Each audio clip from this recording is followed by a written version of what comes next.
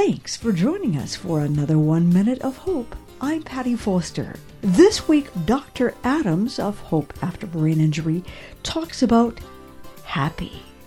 She asks, are you happy? Life sometimes steals our happy, doesn't it? We don't want to lose our happy, but we do. Perhaps it comes with being an adult, or maybe it's a choice. I think that's why we enjoy a baby's giggle or playing with little kids. They can laugh, play, and have a good time. May I challenge us to find our happy, to look for it when things are not going our way, when circumstances are dark. May we find a place to smile, much like our little elephant friend. Enjoy the promise of fun, a better day, a new experience. Maybe, just maybe, your smile will bring a smile to someone else, and so on and so on.